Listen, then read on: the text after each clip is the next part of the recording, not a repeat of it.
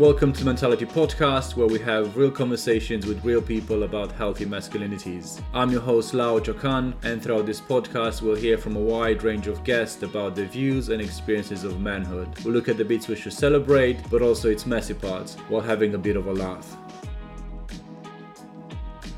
Hi everyone, and welcome to Mentality Podcast. This is a bonus episode where Aaron Barnett-Clarke, the captain and founder of Maroon Fitness, and I are discussing about how to shift your mentality from a negative to a positive one to make sure that actually it works for you, and how to overcome any challenges and barriers. But also we're going to discuss about race and society. This is a powerful episode because there are a lot of gold nuggets that Aaron and I are chatting about. Thanks for listening, and don't forget to like, subscribe or comment or any platform you're listening, or share this podcast with your friends. Without further ado, let's jump straight into it. But it's just understanding where you are. There's so many different environments in this world that we can be.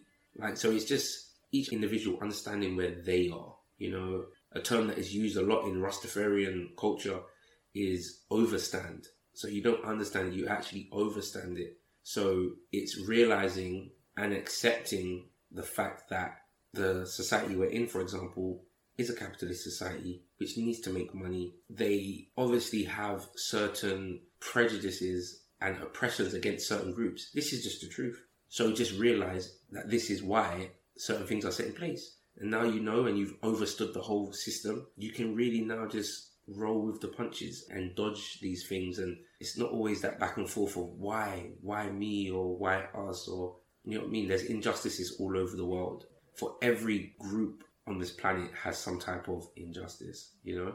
So it's just about, just overstanding the system, not being angry with it. I think when you understand it, you come at it with more anger. But when you overstand, the anger's out the window, and it's just, you realise this is what it is. And there's other places as well. Like it's not the same in every location, you know? So yeah, and I think what stands out to me from what you shared, the idea of overstanding, like, you know, you go beyond that, you don't really understand, but I'm thinking when you write the system kind of way it functions, it has a lot of glass ceilings that sometimes doesn't allow certain groups, certain communities to move forward. And I think you're right, it helps much more to, okay, I know there's a ceiling. For me, the question is how I try to change the system, but also how to kind of, you know, go through that or push that glass ceiling further away so I can just move further and further towards my goal. You realize also within my situation, it doesn't help to just like, oh, why me? Because the growth happens when I realize, okay, it happened, heal from it and just move on. Don't stay in that place. Look forward. Yeah. Look, that's it. Literally look forward, and glass is easy to break. You know what I'm saying? So it's all about your perspective. Do you get what I mean? And that's what it all comes down to. I think for a lot of people, if a perspective on something isn't serving you and making you stronger, then change your perspective. It's something that we're all in control of. And I realized growing up, the perspective I had weren't serving me. I was asking the same questions, and I was seeing people in my community go through the same cycles. And then I realized it's the perspective. Everyone's looking at it from a certain perspective that isn't serving them and isn't serving their community. And then, once you just take 2 steps to the left, 1 step back, turn around 2 times and take another step to the right, you have a different perspective. And then you're like, okay, this one here, it serves me. I can really see a positive outcome in this perspective. And there's optimism in there. And that's the one you go with. And so it just comes down to people just realizing, and this goes for whether it's manhood, parenthood, any walk of life. If the perspective you have on a situation isn't serving you, then just change. And that's it. Because, the system is made up of people. It's not a machine.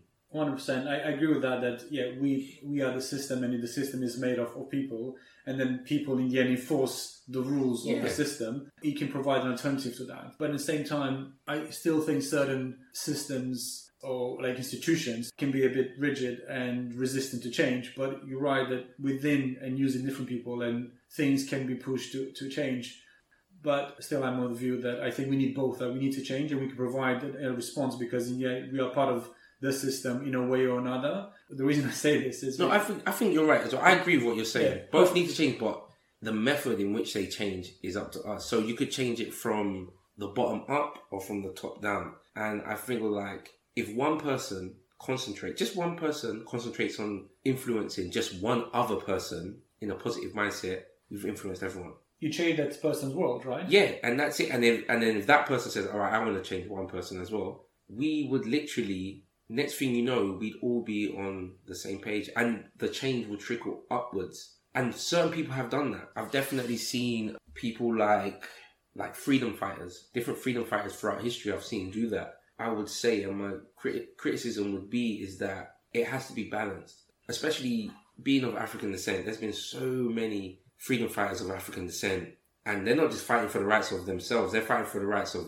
everyone. So it's like, you could take someone like Martin Luther King, what he fought for, the civil rights, was everyone's civil rights, not even just African American civil rights. But what I do realize is that a lot of them were assassinated, right?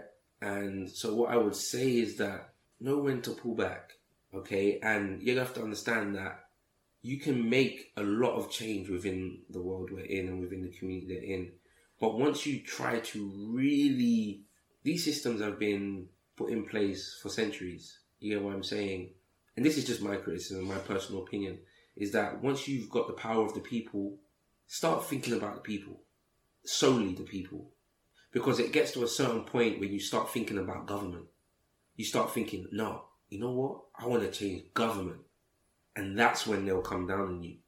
So if I do take someone like Martin Luther King, there was a certain point when he should have realized within, and maybe he did, definitely what it's taught me is that you get to a certain level when you realize, I don't actually want to change the government. I'm doing this out of love. I'm not doing this for money. I'm doing this out of love. And I only want to love those that love me. So if the people that are protesting every day love me, I'm going to concentrate on that. And I learned that the hard way myself. I wanted to put together a festival, and it was a part festival, part march to celebrate people of African descent, and the fact that we shouldn't buy into a lot of the bad stuff going on. I invested my own money into it. It was called Africa Day Fest 2018. It was a peaceful march. Top DJs and performers said they'll come and perform. The Metropolitan Police shut it down 2 days before the event. I lost money. Other people gave me back my money. It was totally fine. But what I did learn from that, I started thinking about all the other people who tried to help people of African descent in the oppressor's land. So in a land where they're being oppressed, right? And how they were taken out. And I thought to myself that there's multiple ways to help people. Women, to help children, to help people of all ethnicities. And maybe the way isn't to keep banging on these conglomerates' doors, on these institutions' doors, because they have real power and they wiped me out with one phone call. But I thought to myself, that doesn't mean that I can't still affect hundreds of people. And if it's about the people, then continue with making change with people. But if this is about government, then you know what they're going to do. I compared myself. I said, are you as great of a freedom fighter as Martin Luther King? Are you as great as what he was? And you have to be real. I said, I'm not willing to go through the things he did. So then just be real with yourself. And maybe there's another route. Do you get what I'm saying? And sometimes, someone did tell me when it happened, sometimes you can't always go to the front door. You have to go around the back. So through what we're doing with Maroon Fitness, I feel like this is the avenue. I'm not going to end up plastered all over the news with a march, and with a protest. No. But we'll make change in our local community day by day with families, having conversations like this. It makes a change, and it's for the people. So it's kind of like you have to put sometimes the ego aside. You set the ego aside and you just say, if you want to help people, just help people, because you'll move much quicker and effectively that way. Totally agree. And just to enrich the example you gave, sometimes you need to go to the back door not to use the front door. Sometimes you maybe need to use the roof. Exactly. That's what I mean. There's so many different ways in, and we have to open ourselves up to that. And there's so many things. I see it all the time. Even me, as a man of African descent, when I see the whole Black Lives Matter thing happening in 2020 and onwards, and I can see through it now that I've realized when a system has bought a movement, when capitalism has bought it, when it's not owned by the people anymore, or when it starts becoming performative, like the kneeling, the kneeling that all the football players, it's performative. It's not genuine. And I believe that's why people, the fans that do backlash against it, that's why. Because they know that's not real change. And there's a lot of performative things that happen in this society that give the illusion of change, but it's not. And I'm 100% sure if you wanted to improve race relations, I'll give you a perfect example. So you put together a school trip, yeah, for 5 schools from all over England. You just buy Fort Park for the day, yeah? You get all schools to go there for free from all over the country. They all go Fort Park. And you take pictures, you have film crew down there, and you just film that. That is how you change people's lives. It's not performative, it's real action, it's done, it's with children. They're going to remember this forever because that's how we work as humans. When you experience something for the first time, you remember it forever. And that would be it. Done. You've made real change. And think about how much millions there are between those 22 football players that are kneeling at one time. I see your point. This is my perspective. At least what I see when people are kneeling, for me, it's a reminder that Black Lives Matter. So it's a powerful symbol that is done. I agree with you that some can be seen as performative, but also as someone of African descent, who this movement is meant to be for. Yeah. Even I see. First of all, when did people you never forgot that Black Lives Mattered. You never forgot that Asian lives mattered. You never forgot that life mattered. So, first of all, who is it really talking to? Another thing is that these people have run societies for hundreds and hundreds and hundreds of years. They've gone to other societies and invaded for hundreds of years. We're not talking to idiots. If they really want to stop a type of oppression, they can stop it. Do you see what I'm saying?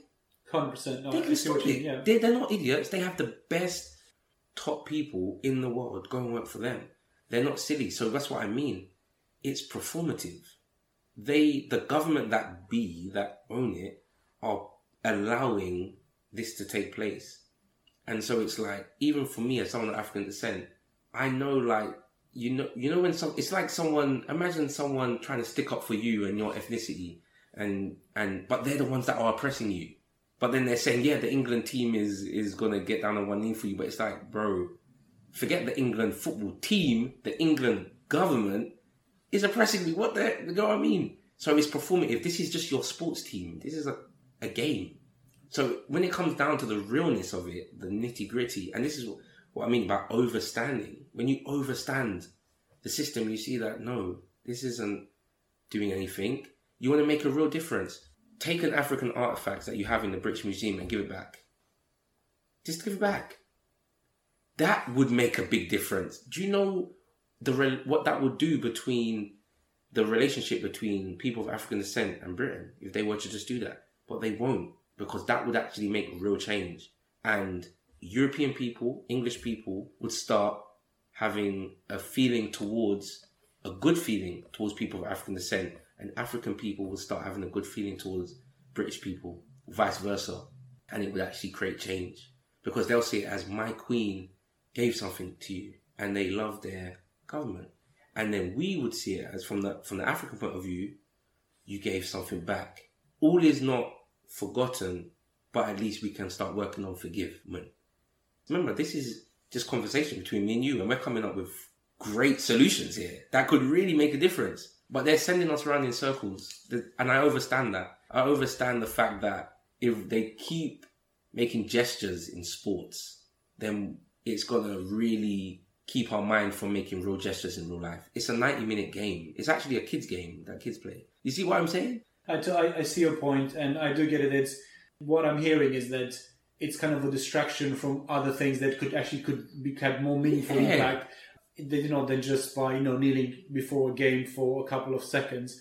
I also agree that there are alternatives that we can put in place, as you mentioned, for example, just the way you started Maroon Fitness, when the so-called institution, like the gyms, were closed. Yeah, you guys came with a palpable, real, community-oriented solution. I loved more being part of Maroon Fitness than just going and sweating by myself in a room full of machines. Exactly. It's. I think if we all start taking that mentality, I think, of just being proactive and optimistic, really just start overstanding life. The perspective it gives you such clarity. It's so funny. I went to pay respects to. Have you heard of the New Cross Fire? Yes. It was about 40 something years ago. I went to pay respects with my younger sister because she never knew about it. on the anniversary, and in the house next door to the fire, someone had a sign in their window that said Black Lives Matter. And I said, isn't that funny? Look, we're here at the 40-something anniversary of this racist attack, and if you look there, this brand new campaign has come out for the exact same thing. And she was like, oh my gosh, and I said, it's a cycle. Give it another 40, 50 years, there's going to be a new slogan. I kept telling her, it's just a system, the systematic thing that we're in. It's just a cycle. It keeps running. So the thing that happened 40-something years ago, that was my mum's generation, and everyone protested for that. And I just told her, mine and your generation is George Floyd. It's the exact same thing. And there's going to be another one, and another one, and it's just us realizing, hold on a minute, we're running around in circles here. If we want to make real change, take a different perspective and really do something about it. And I definitely think we all have it within us. It doesn't have to be fancy and glossy and funded by a big company. It could literally just be a conversation. As simple as that. I'd say start there for anyone. If they do want to make a change, just start talking about the change you want to make. It will start there, and then from that, it will become an action. Yeah, and I think it's just what I find is so powerful in the end that don't know if we can change an institution or not, but I think the power we have is in ourselves, that we can make the change and influence the world we live in, the community we live in. And as you said, like having a conversation, you change your mind's perspective about society or police and so on, and that's a massive change that you can have an impact, and it's much more secure and guaranteed. Because I was reflecting on when I was studying political science, and there was a great minister in Romania, Minister of Education, and he made massive positive reforms for Romania. And I was so happy. And I remember, I think after a year or something, he's been changed by the government, and another minister has been put in place, and that person reverted all the good changes they made. Wow. And I was so sad, but also realized that you can be in an extremely powerful position. You make reforms, and they cannot overlast because somebody else comes with different views, they disagree with you, and then you regress. But then investing in your family, community, that can be a long-term investment. And that's why I think it's much more powerful. And I totally agree with you that I think that's where the real and lasting shift happens. Yeah, definitely. Because no one can. Who's going to come and reverse that? Do you see what I'm saying? Politicians, they change every couple of years. It's a cycle, right? It's a cycle. Do you get what I mean? It's all about solution-based thinking now. I totally agree, because for me it's the same. Like, what's the solution in this situation? How we can improve things? Exactly. Yeah. And that's what it is. It's before you. I guess you got to think about your aim, because is it about fame? Is it about money? Is it about the people? And even when I think about the festival that I put on, though I wanted to help the people, it was definitely a part of it was ego-driven. I wanted to definitely show up the government for the things they had done. There was a lot of ego-driven things. There was a lot of DJs and speakers involved that also have fame to their name and things like that. But once I realised, actually, just listen, if you want to help people, there's people all over the world. What makes one life greater than the other life? Do you see what I'm saying? Whether I help someone here or I help someone 1,000 miles left or right or east or west, you get what I'm saying? And your money would go a lot further as well. The same money I could have used to hire out this big sound system, for example, I could have just sent that to a family. You see what I'm saying? I could have just bought supplies. I could have did anything. So yeah, it's just one of those things. We have to be able to analyze ourselves as well, I think, and make the change. Just look in the mirror, and it sounds so cliche though. Change the man in the mirror type of. Do you know what I mean? But honestly, that's where it is. That's where true, real change is. And one of my favorite mottos on speaking about change the man in the mirror is that saying that says, be the change you want to see in the world. I can make a lasting impact in my own environment by engaging with my friends or my family or the community that I'm part of. And that's, I think, many times that's enough, because that's where we belong to. There's certain truth to it it's invaluable. A lot of truth. And I do wonder as well, one thing definitely, going back into parenthood, I'm very curious to see how a human would be to grow up with these philosophies from birth. All of this that we believe and we live by. Imagine knowing that when you were 5. How does that affect you when you're 10? Knowing that about yourself, that if you want something, just change yourself. Imagine Like, would you go through certain insecurities as a teenager? You know what I'm saying? If these type of things were put onto you, probably not. But yeah, I that's one thing I do look forward to, though. I like that because it just takes me back to what you mentioned earlier in terms of different response to for example, to the racism injustice that happens in, for example, in UK. You were saying like maybe take a group of children and give them a different experience. Giving that experience at a young age can have a lasting impact. Building that security, that confidence in them, and having that as a young age installed in them can have a different impact. We can have a different society. This is the beauty of changing your perspective. Is even for me, growing up as a person of African descent and always being on the shorter end of the stick when it comes to the ideology of race, I had to change my perspective on that. I had to really, is my understanding and perspective on race serving me well? And I realized it's not. It's keeping me on the back end. It's keeping me on the defense. It's not allowing me to see the bigger picture.